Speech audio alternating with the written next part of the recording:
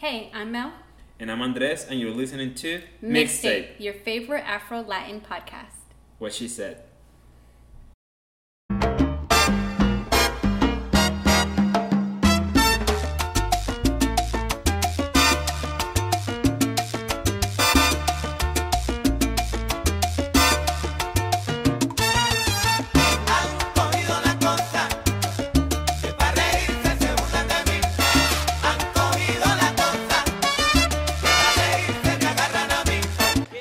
Today we're listening to Han Cogido la Cosa by Grupo Niche. Grupo Niche is a Colombian salsa band founded in Cali, la sucursal del Cielo, in the late 70s. The word Niche in the name of the band is largely used in Colombia as an endearing term for black people. Grupo Niche is still one of the most recognized Colombian salsa bands.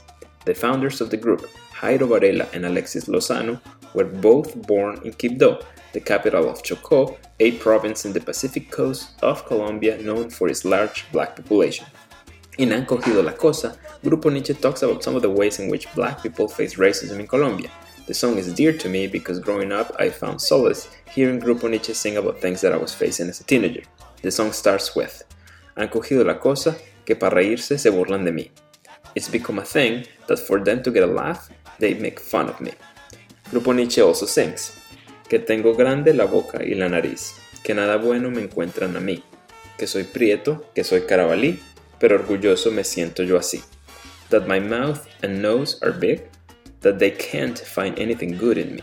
That I am black, that I am carabalí, but I feel proud of it. And they also sing a line that hits very close to home here in the States and highlights the different assumptions made based on race. They sing, blanco corriendo atleta, negro corriendo ratero, white man running athlete, black man running thug. Welcome to track 5. This is Mixtape.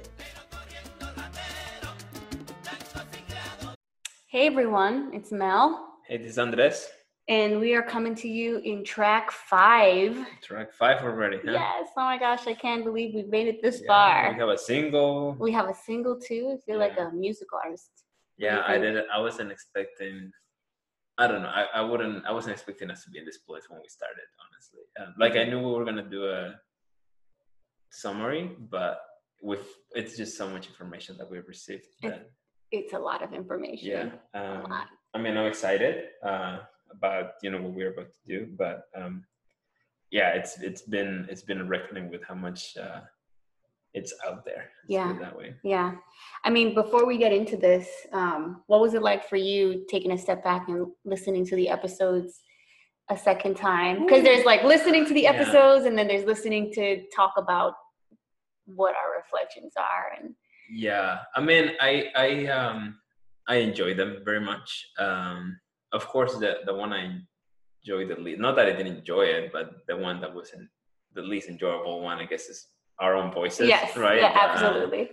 I'm like, I know this story already. Right, I don't need to listen again. But it was more about recognize like what from all the things that we said could be valuable or summarizable for our conversation today. But overall, I think I enjoyed very much sort of going through and listening to what our guests had to say, not only Lauren, Kimberly, and Sharita and Victor, but also in Mi Gente track where we had the listeners. They also had like very interesting things to say. Yeah. So it was refreshing. Of course, there's a sense of, oh my God, I was literally in this conversation. Now I'm listening to it again. So it's a little bit weird to be like doing the overdo. Yeah, I mean, we've heard this at least like 10 times each. Yeah. But as I was listening to it, like the same thing, I was like excited about it. And in some way it was like I was listening to it again for the first time. Like if Sharita or Victor or Kimberly Lauren would say something, I'd be like, that's true. Like, that's right. Mm-hmm. And then it's like a revisiting of like. And things that exactly. And things like you were like, oh, like I didn't, like we could have stressed that more, like we could have explored that more. Yeah. And they just kind of went on, we could just continue with the conversation or whatever. Well, that's what this episode is for, right? Yeah, I mean, there were things that came up in the conversations and maybe we just want to revisit it, revive it. Yeah. And so for those of you who are listening to this track for the first time and have not listened to the other tracks, I'm just gonna give you an invitation to go back. Go back, listen to the other tracks.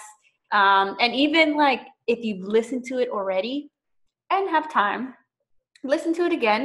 And because it has been a different process from being part of the conversation, for me, being a part of the conversation and kind of helping us navigate the conversation, and then listening to it again and saying, what is it specifically that I want to take out of this? Right. No, actually, that's very useful, because that's one of the things that was different as we get started with this episode, in which we're trying to, collect all this information and try to give it some shape, recognize some themes and some recommendations to move forward.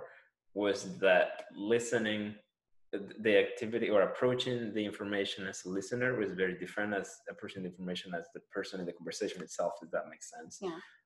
Like as the person in the conversation, as the listener, and as someone who's wanting to take something out of it. Like I think you can listen to something just for the information, and then also listen to it for saying, what does this mean to me? In an almost like academic way, like, because I was like, okay, taking notes. Andres has way more notes than me, by the way. This is why he has the PhD already. I'm very systematic. Yeah, I mean, you're getting there. I don't know if you'll get there, but I will. I promise. Okay, so why don't we start by again reiterating what we want to do today, and then we'll get right into it. Yeah, so we are not going to provide a huge summary, a comprehensive summary of everything that was covered. Like I said, go ahead and go back, listen to some episodes, listen to your favorite episode, whatever you'd like to do. But we'll just be extracting some of the themes that came up for us, and then we'll just be talking a little bit too about what we're taking out of it specifically and how we'd like to move forward. And of course, as we always do, we're just inviting you to do something similar, which is listen and extract and figure out what it is you want to take out of this conversation and move into your everyday life. Yeah, bring to your own spaces. If it's, your own dance spaces. I know right now we're, not going in socials, and some of us not taking classes or whatever, but just start thinking forward as, what is this reckoning that we've had with racism in this country, which, it's a reckoning that we have, it seems like we have every year, but every day. Yes. So what it is that from all the information that our guests have provided, as well as the one that we facilitated, what can you, or as we're doing right now, what can we take into the spaces in which we dance, the spaces in which we listen to music, but also in general, as Walter said in his message, the other spaces of our lives, with our families, in our work, in all of this space.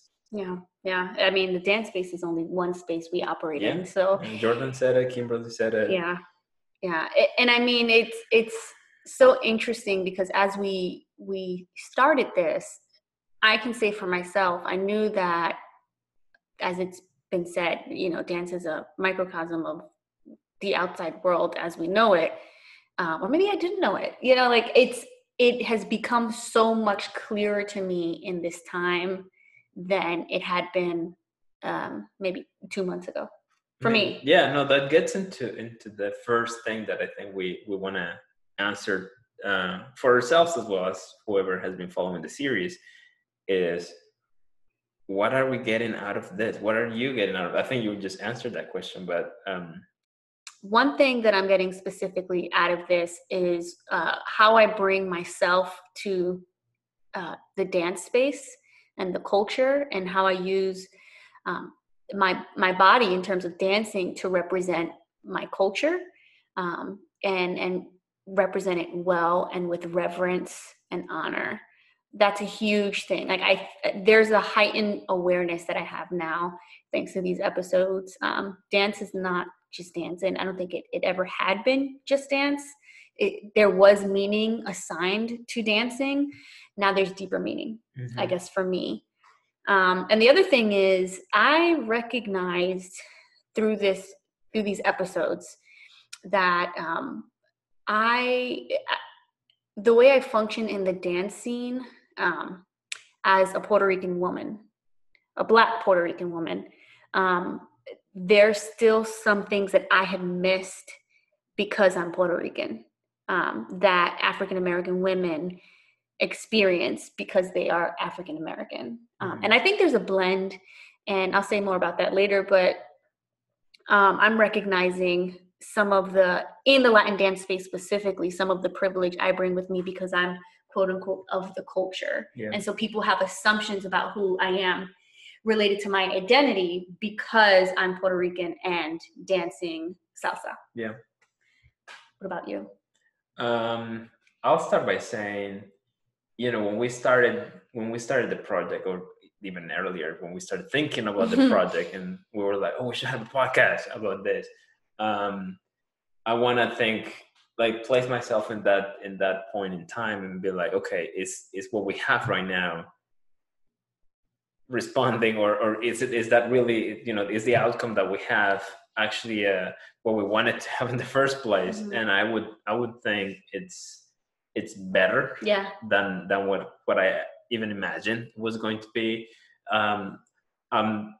We can take a little bit of credit, but most of the credit of making it as good as it's actually on the guests and the experiences that they've had. Because as you were saying, sometimes as Afro-Latinos, being from the culture and this idea of, the blanket of being Colombian, the blanket of being Puerto Rican, kind of serves as a smokescreen for not seeing other issues that emerge in the dance and in the music. So I think that's been, I was already sort of sensitive to those issues, but having the guests speak on those topics has heightened my understanding of those issues, I think. And I think definitely has definitely corresponds to what we were thinking back then as, we should have a podcast for this. I think we've definitely sort of gone deep into what we wanted to explore. Yeah. So shout out to our guests. Shout out to Victor and Sharita and Lauren and Kimberly and all the lovely people who decided to listeners. Absolutely. Because again, my mind has been expanded from these conversations. Like the Mel here today is significantly more aware than the Mel 2 or 3 months ago. Yeah, like you best believe if we could have a social or even, we still have dance practice in a socially distanced responsible way. Even then, when I listen to the songs, when I dance, is this what you were mentioning, that I think your dad also mentions, is this idea of like a heightened respect for the dance and the music. It's like, not only it serves the joy, but it also serves other purposes. And also it helps us understand that, yes, we enjoy doing these activities, but also these activities are not exempt from the culture in which they're danced, and in particular in the US, from the racism, and in Latin America as well, from the racism and the colorism and the classism and all the other things that our guests and the classism that our guests have mentioned. So that recognition as well, it's something I've taken away. I think in the diversity of voices that we had in these episodes really elevated for me the diversity of perspectives as it relates to how the Latin dance scene functions. So me, I would consider myself just strictly a consumer of classes, a consumer of socials. Like I feel like the both of us may fit in the Victor and Sharita lane, in which we consume the dance and the art and the culture through these avenues of social dancing and classes, and through family. And Kimberly and Lauren really offered a perspective about the market of Latin dance that I can't say as familiar. I tell you, I probably didn't think twice about it, to be honest. So I know that's one theme that came out of it, the economics of dance. That are very important, because and I guess one thing that would differentiate us, our own episode from Victor's and Sharita's, is that we're social dancers that are quote unquote from the Latin culture, Mm-hmm. right? So we bring that perspective, as in, as Latinx people, how do we, relate to the music, and then Sharita and Victor, as African Americans, how they relate to the music, and something that you said, that Victor also said, this idea of communication, that it's actually very beautiful, of how the dance serves the purpose also of communication, that Victor highlighted, that I thought it was very interesting as well. We've touched on the themes that I think we'll be covering, which was the economics, which is identity, which is obviously the racism, varied perspectives, the market, all of that. So just thinking about identity and color, which we really dove into that first episode.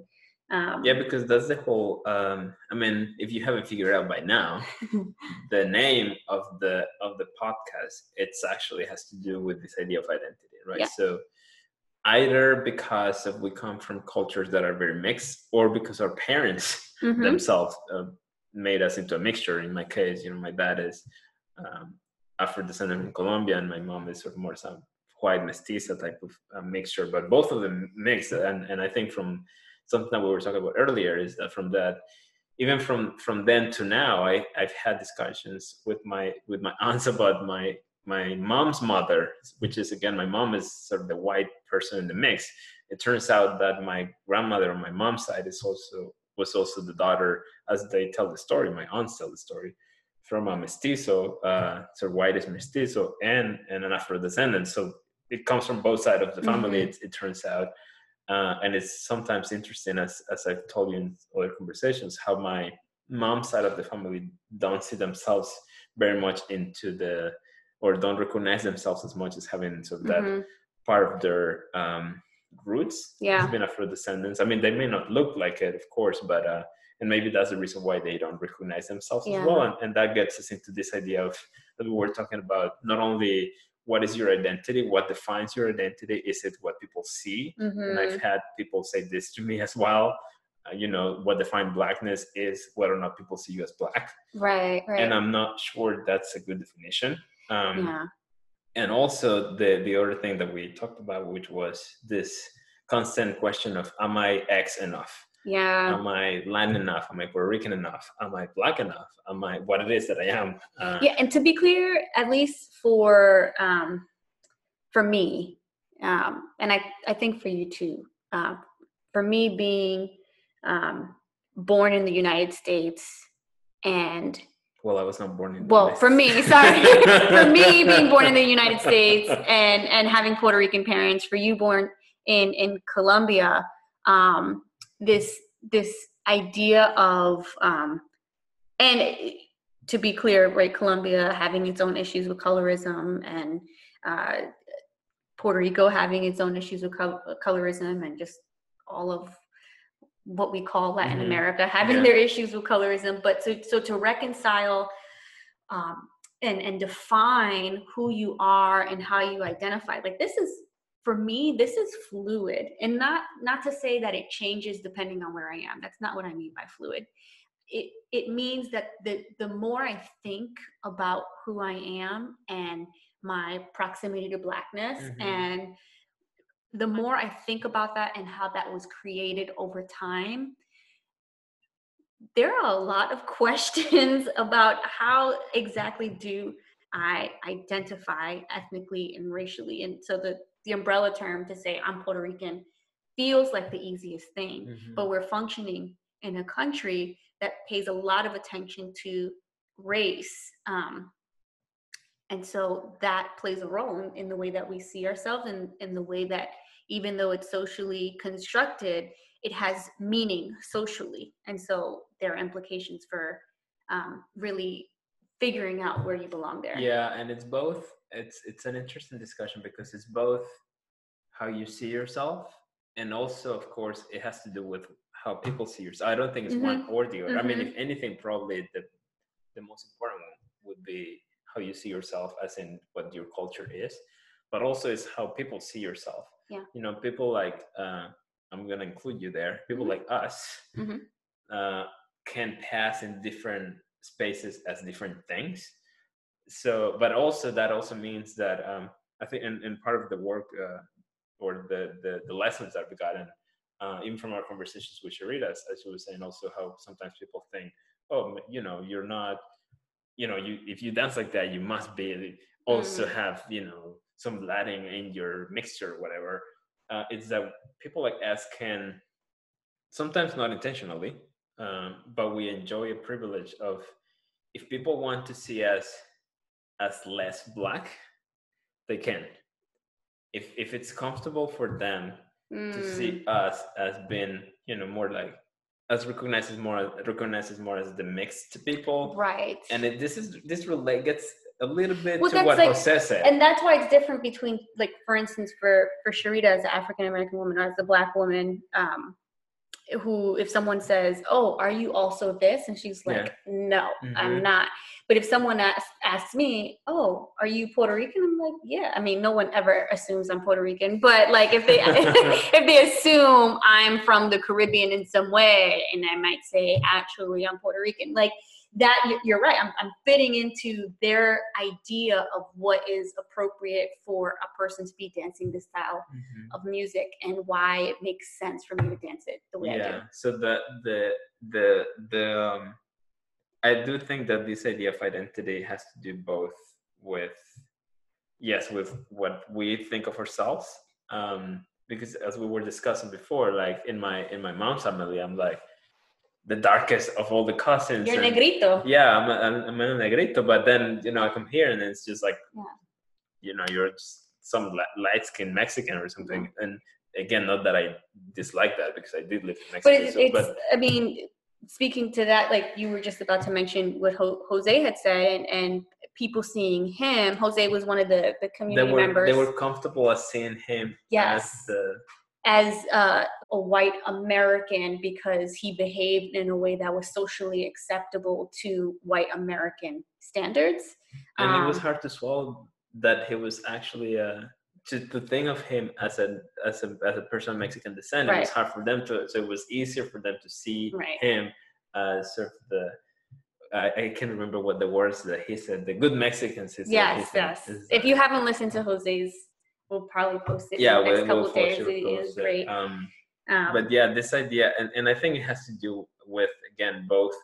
I am definitely against the idea of defining your identity based on how people see you, because that risks, in my view, giving power to most of the times white people. And again, I as a mixed person that can pass, especially in the US, as I'm either just Latino, and again, Latino means all of the races. Right, because Latino is not a race. Yeah, but at the same time, people think of it as a way of racially separating a group versus another group.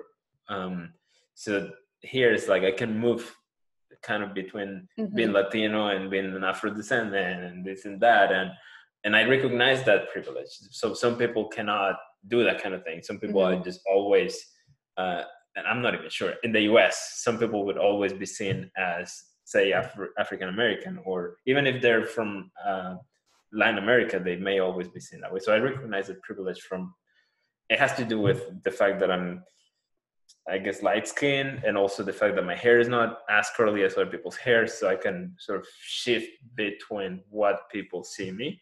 And that, of course, gives me advantages in the sense that I'm going to go ahead and assume that the police is not as brutal with me as they would be with somebody of a darker skin.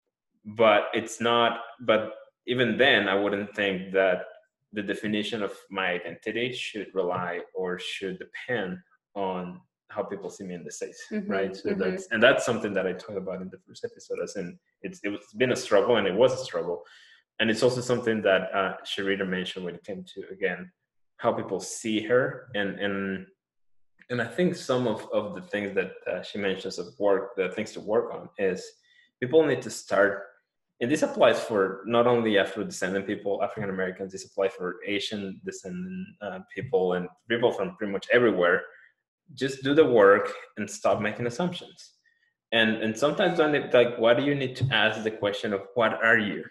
Right? So it's, I hate that question. Yeah, just accept the fact that some people's ethnicities are you can categorize just by seeing them, and that's okay. Mm-hmm. And before we started recording, we were talking about how categorizing is so prevalent in the United States, and just the differences globally and in the United States as it relates to how we see racism. And there's this umbrella, if you're from a Spanish-speaking country or probably anywhere else, that if you are Black or white and Puerto Rican, well, at least you're Puerto Rican, so we can agree on that one, right? But in the United States, it's either you are white, Caucasian, and that's what makes you, as people in the United States like to call, American. Because you discovered that for us, America is one continent. There's no two. Yes, Andres taught me today that in Colombia and probably most of South America, it's the continent North and South America are considered one continent, which is America. Yep. And in the United States, we learned that there is North and South America, which are two separate continents. And I'm sure people have learned both in very many other parts of the world, but I learned that today. But in the United States, right, to be considered quote unquote American, is to be white, Caucasian, and then everyone else who does not fit into that is categorized into these other things that American, these un-American, which makes absolutely no sense given that, first of all, the natives. Yeah. Of course, we're not white by any means, and also the fact that a huge part of Africans, as well as people from other places in the world, are also part of. I think that the second largest community of Japanese people is also Latin America. It's in Brazil, outside of Japan. Oh, I didn't know that. Yeah. So it's definitely not only white. It has all of the all the different races mixed in. Yeah. So I'm interested in having a geography lesson. Yeah. Very soon about the creation of continents and who says what. Something that reminds me of something I want to say, which is as a Latin American, sometimes I feel, and most Latin Americans would tell you this, that this discussion, not only race discussions, but discussions about economic development and intellectual discussions and all of this, when you have them with people that are from the U.S., are always very U.S. centric, which is almost it's not only, I don't want to say it's always the U.S. person's fault, in the sense that the U.S. is indeed still the leading economy in the world, and as such, there's more responsibility and there's more sort of role that the U.S. plays in the world, absolutely. But at the same time, there's a little bit of that American U.S. exceptionalism that gets to people's heads unconsciously. Yeah. And even when it comes to racism, the idea of blackness is very U.S. centric sometimes in discussions. And I'm saying that because I wanted to highlight that was not my feeling with any of the guests that we had. Mm-hmm. It was never, I've had these conversations like this in which, you don't even know what being black is, kind of feeling in these conversations where I'm like, listen, the U.S. is not the only place where black people live. It's not, it's not even the place with the highest percentage of diasporic people in America. That's Brazil. So it's something that happens, but it's something that I was very glad to not see with our guests, that U.S. And I'm not surprised, because people from oppressed groups usually at some point in their life develop sort of this chip that tells them, maybe that exceptionalism that they sold us, it's a lie. And it makes sense, because of course the ones that get benefit from the exceptionalism are usually white people. And rich people, because of the wars and all this, and Americans, the dominant thing. But anyway, that was identity. That was one thing that we recognized. Yes, one thing that we recognize was identity, and sticking to the topic of racism, as we see it in the Latin dance scene in the United States. We talked a lot about how covert racism is in the Latin dance scene, and how it operates in these very subtle ways. I don't think there was a time in the podcast where we could identify a very overt way that racism functions. And for me, it really stood out to me in that this is a paradigm that we have been trained to think in and behave in. And we saw it in ways, or it was brought up in ways like Black women not being asked to dance, Black women being served last at the bar, Black women not being hired, assumptions that we make about Black women based on these historically created narratives like hypersexualization. Black women dancers are unpolished and cannot be trained. They can't physically meet this Eurocentric style I think and technique. The most overt one was probably when Lauren said that somebody told her, you know, you have weak ankles because you're Black, and that's not gonna change because you're Black. I think that's the one thing that was like, and that's true too. That is overt, but even the way that Lauren understood that, because she trusted that person as an instructor, as a person of authority. Exactly, and it was like, oh, then this must be true. Yeah, so that's another thing that I think probably at least all of the episodes, if not all of the people that spoke, said something about these assumptions made on Black people, but very specifically on Black women.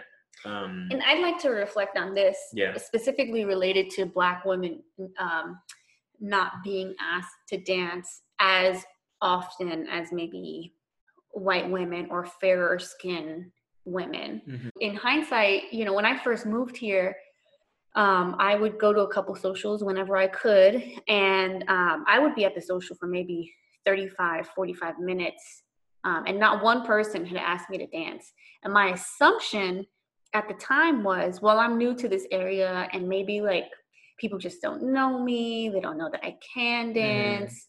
And so those first socials that I went to, I had to ask people to dance. Maybe they were assuming you can't dance. They were probably assuming I couldn't, right? Yeah. But like my question now, because of what I've heard from all the women guests who have shared, was that my experience at that time? Yeah, was I not being asked to dance simply because of the assumptions about my ability to dance, like you're saying, because I am Black? And even when I would, let's say I'd ask our instructor, James Coble. I mean, James always asked me to dance in the first couple socials that I went to, but I would ask other people to dance, and I would dance, and still nobody would ask me to dance. And I was like, this is a thing that I did not realize existed, and has this affected me in this way? And it's so subtle. And I think in your case, I take that back, because I was gonna say maybe it's because, again, this umbrella of being Latina, so you don't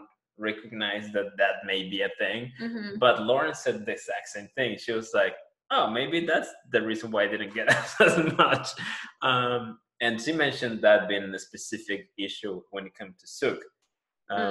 Which you know, I know nothing about, but she was like, yeah, when I go to Souk events, I get asked even less. So that's that theme of all the assumptions that, you know, the assumptions, good and bad, because as Brianna also highlighted in her Mi Gente clip, the assumptions that society makes of Black women change across frontiers or different countries. Like in Colombia, it would be like you gotta know how to dance. Of course you dance. Of course you know how to. Come on, girl. Of course you know. Yeah, like the assumption is you got the flavor. I mean, like, I'm gonna dance with you. Like, you better know how to dance. Whereas here it's like, okay, like, I guess you know, you're on technical, or you probably don't know how to dance, or as Sharita was saying, probably the only thing you know how to do is twerk. Right. And then, so I'm gonna turn you over and see, you know, if I can get some of that. So it's that which takes us into that sort of hypersexualization of the Black women's body that was mentioned as well by, I think, Sharita, as well as Tiara and her experience in Korea. Like, you know, how just by virtue of the black women's body on average, because not every black women's body is curvy, right? So it's just that impression. Again, it's assumptions that you're making about these women's bodies. That assumption of, you know, they probably like it, or that idea of. I just like shivered. Oh my gosh. That's so many just wrong assumptions about black women that are made, you know, that the ones that you mentioned, and how that has an effect, as Lauren and Kimberly mentioned, that has a psychological toll on them. Because at the beginning, yes, as Lauren and you were saying, maybe you don't realize it. You're like, oh, maybe this is a new place. I don't know. But at some point it clicks, and that has a psychological toll on you. Oh yeah, absolutely.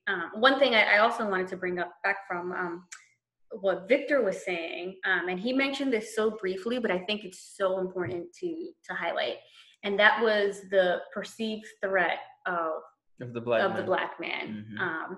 And the way he talked about it, it wasn't in this and maybe he can explain more at another time, or but it wasn't like, oh, I think this black man is going to be violent towards me, but just the perceived threat of him maybe taking somebody else's woman. Taking the white, I mean, that's like taking it all the way back to the freaking 80s and 1700s, like the black man taking the white woman. And then what would that mean for that black man? Victor having to be more hyper aware of his surroundings, who he asks to dance, making sure that he's not putting himself, which is a crazy thing to say. He's not putting himself in a position where someone would want to retaliate because he asked someone to dance. Yeah. And simply because he's a black man who asked somebody that's to literally dance. Like the way in which the first movies depicted the black man. Yeah. Like it's just like the threat to the purity of the white women. So it's very interesting that you highlight that, because it was very subtle, and he said it very briefly, because he focused on black women, which is, you know, it makes sense, because, you know, black women's voices are not haven't been broadcasted. Not that black men's voices have been broadcasted much, but black women's voices have been broadcasted even less. Yeah. So it makes sense for the man that we had to try to elevate even more the black men's voices. But that, as you're saying, that got mentioned very briefly, but you can trace that back all the way to the representation of the black man in media and the American culture as this threat to your property, this threat, and women as an extension to your property as a white man. Then the black man is also a threat to that property of yours. And this, you had started to mention this, but this does continue to go into the psychological toll of being black in these scenes, or just like in the United States in general. So for a black man, that hypervigilance and being aware, and what are people thinking about my level of threat to them.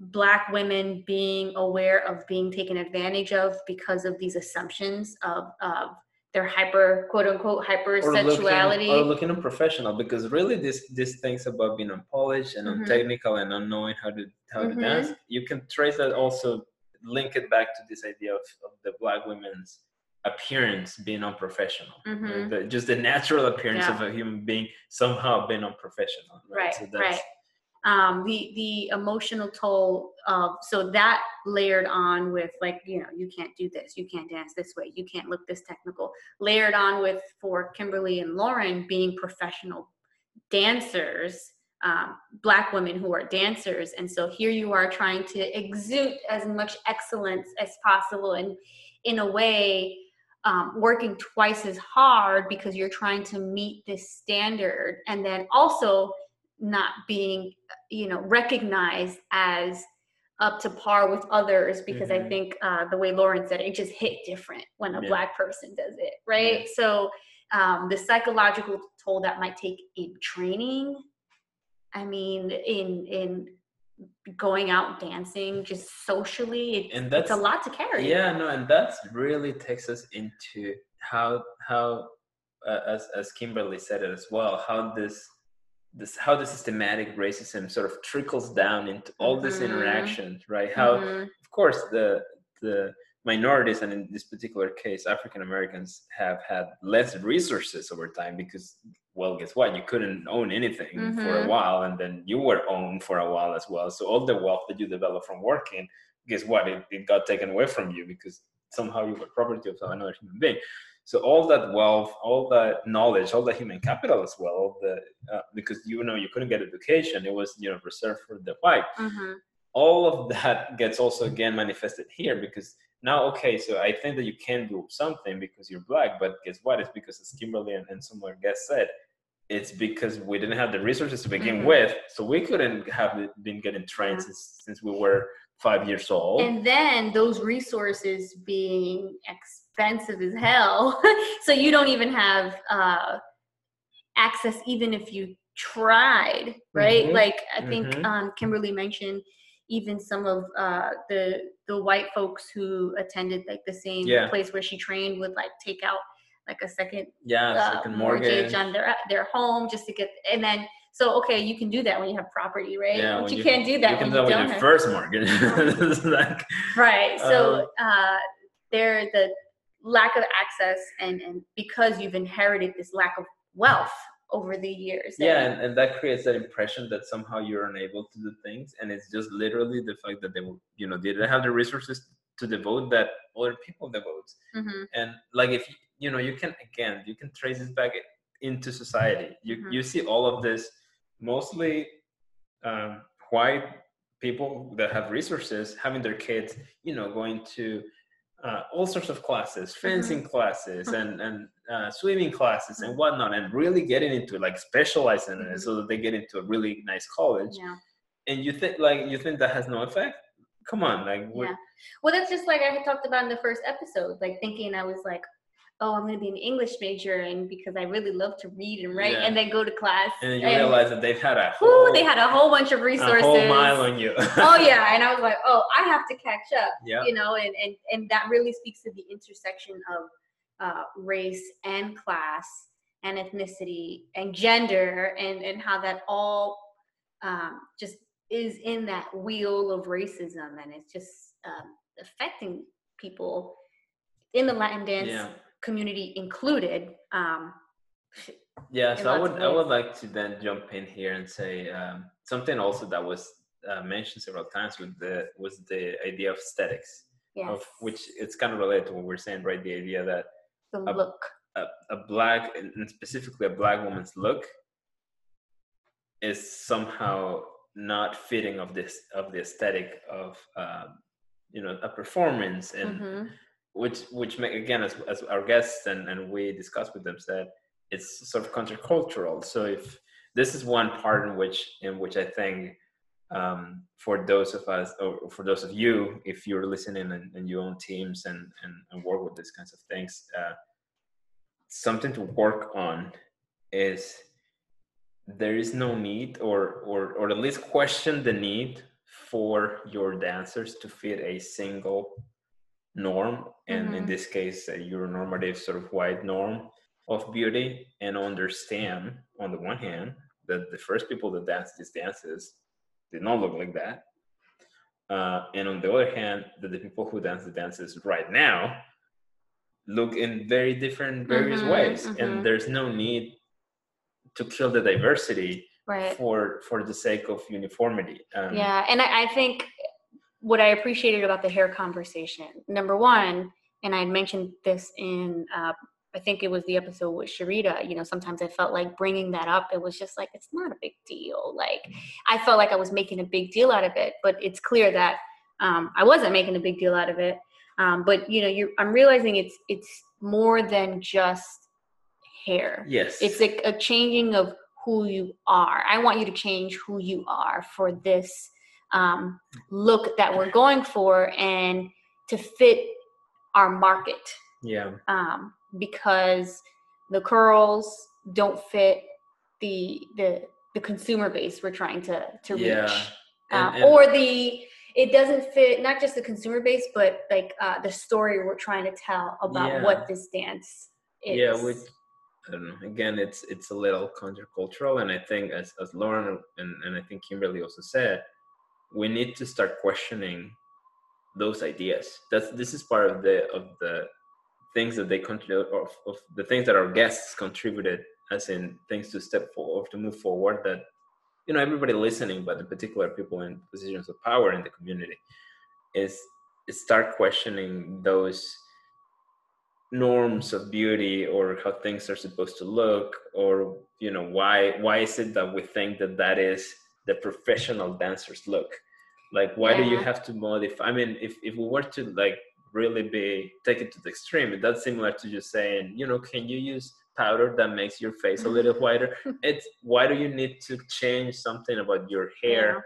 Unless you're gonna say what Sherida said, unless you're gonna say, okay, so for this choreo we're all gonna have straight hair, and then for the next choreo we're all gonna have curly hair. I'm in for it.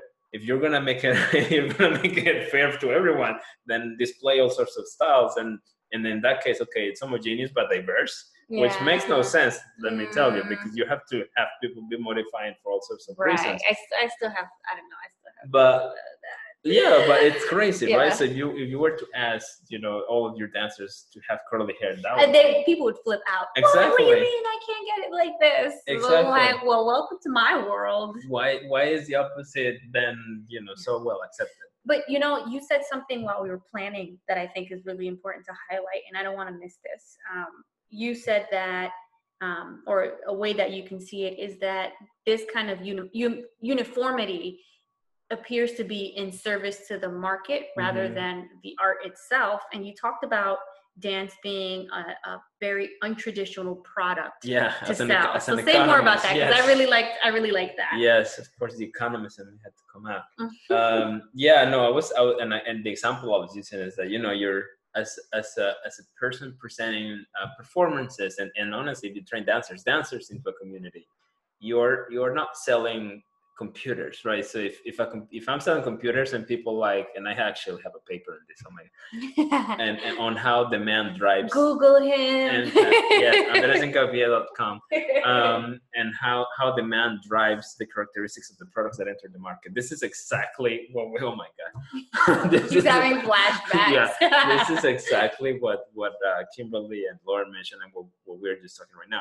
If I'm selling computers, and the market wants computers with bigger screens, I'm going to give it to them, because that's where the profits are, right? So if they want more fonts or like different keyboards, that's what I'm going to put it there, so they buy it.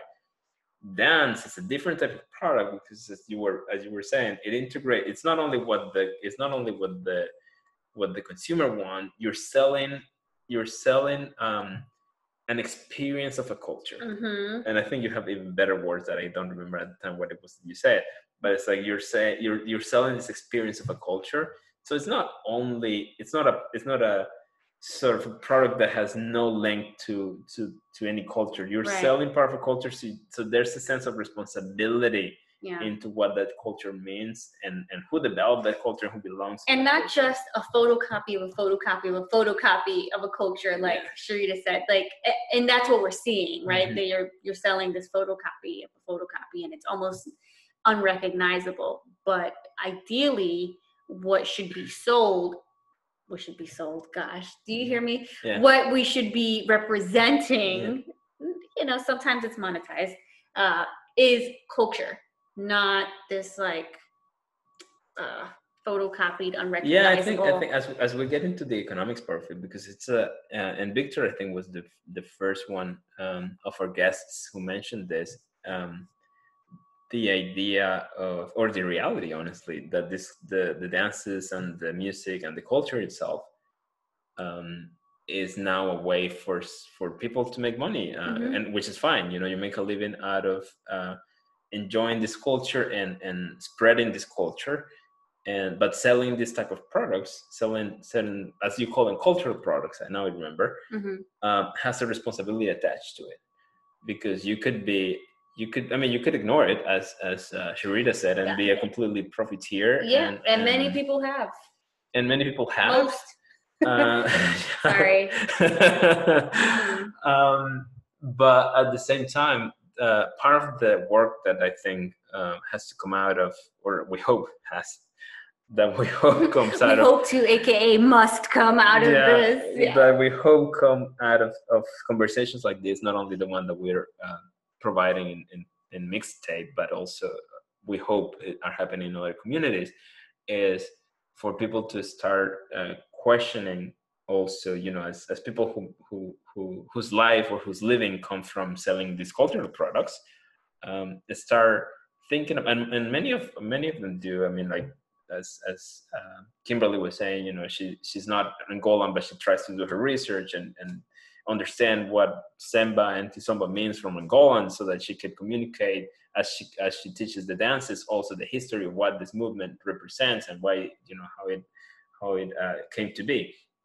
So that responsibility is something important that I think the people who make profit, and not in a bad way, making profit out of the culture, I don't think it's a bad thing.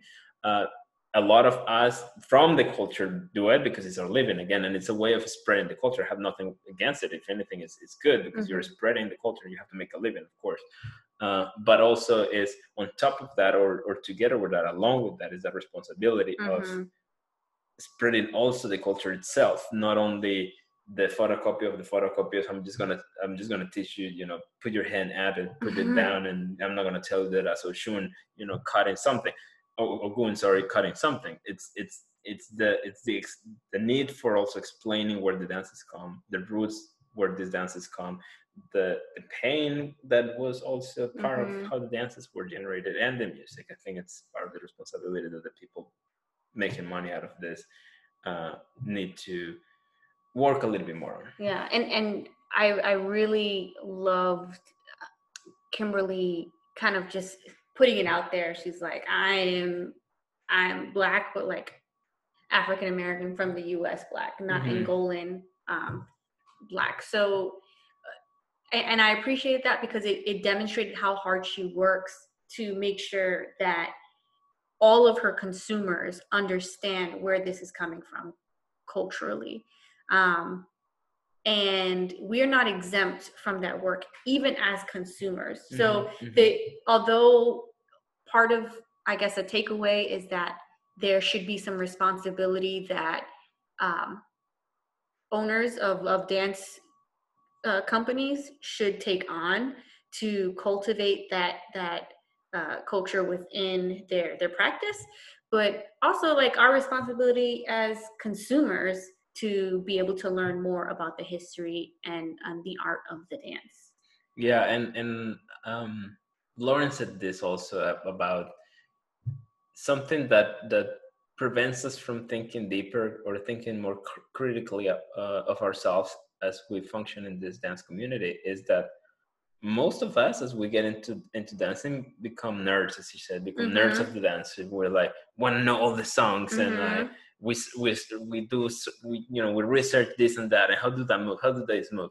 But I think it has to do with, even though that is true, and I'm sure a lot of our listeners have gone through that phase, and I'm on this phase since year 5 of my life, but still, again, think even more critically, because as many of our listeners say, and guests, yes, the dance community is inclusive, probably more inclusive than the average societal space, but it's not exempt, right? Yeah. So because we appreciate this community so much and we enjoy it so much, and some of us, our businesses are based on fostering this community, which is not, again, has nothing wrong with it. It's actually great that you're spreading the culture. That we understand that responsibility as well. We don't have a lot of time left, but I think we have an invitation, and I think we can declare what inner work that we want to do personally. So let's start with that. Let's start with there. Let's decree what inner work that, and it doesn't have to be all the things. It could just be one thing that I'm walking into tomorrow doing differently, because of what I've heard in the episodes, and because of what we've processed, right? So what inner work do you want to do? I'll let you go first since I'm Oh asking the wow! question. Okay, you played me. What inner work?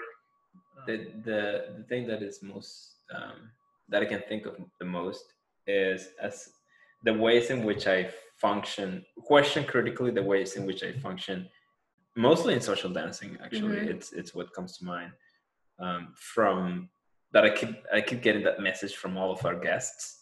It's that way of question the ways in which you function, question the reasons why you ask certain people versus other people, question the ways in which you think of people. I think Kimberly said something like that about you may see a person that is plus size or a person that is black or a person that is this and that, and you just kind of you say no, that's not going to be, sometimes not even consciously. Yeah. So approaching this spaces with a little bit more of critical thinking about my behavior in the spaces, I think is the inner work, the not the main, the initial inner work that I think I would want to embark upon. I would add to that. I would say your thing and because that was good. That and for me, I really want to build more of an awareness of not only how I'm functioning in those spaces, but also how I operate when I am using dance as an escape. And not to say that you can't use dance to cope or to that's perfectly fine. And it's been pretty successful for me to use dance in a way that could facilitate some form of happiness. But also understanding that there's a whole rich history in the expression of and movement of your body to tell a story. And I want personally to build an awareness of the ways that I do that responsibly and how I carry myself. No, I agree with that. And it's funny how, again, the things that we keep saying are things that our guests at some point touched on. They all sowed these seeds for sure. Yeah. So it's this idea of making the dance fuller, richer, wholer, yes. as Lauren said when she was talking about how in ballroom they pay millions of thousands of dollars to learn human motion, and they don't even know what that means for real. So I also think, as you were saying, I really hope we can social dance soon. But I understand that that's not going to happen soon. But still, I think of myself forward as when I'm social dancing, and I think now I have even more meaning to what I'm going to be bringing. Yeah. Or even when we perform, if we we're part of a dance company, so when we perform, we're also, or even in practice, honestly. Or even when you're just dancing in the parking lot or dancing in your house or being around. Certain song comes in and you're now that has that extra meaning, extra richness that and for me sometimes, and as we were talking about before, I had some of that already by virtue of just speaking Spanish, right? So you sit and the song comes on, and if you understand Spanish, you're going to understand what the lyrics are. And at some point it hits in your head, oh my God, they're talking about racism. They're talking about, classism. They're talking about, harassment against women, or they're being harassing to women in the song itself. And we'll get to that in the future. So all of these things, again, were already kind of in my head because of, I understand the songs and the lyrics, but paying attention is a different thing. Yes.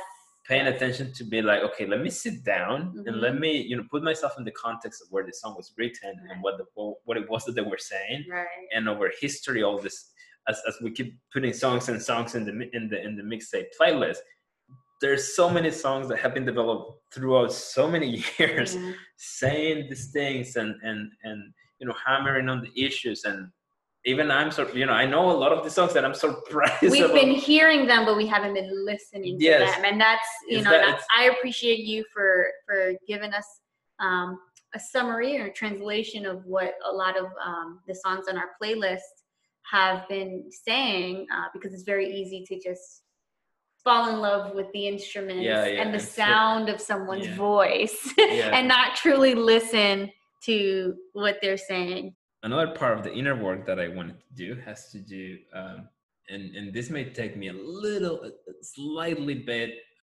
in contrast to what some of our guests say, at least the way in which I interpret some of what they say, or I want to make sure we clarify and that we're on the same page of how I interpret it.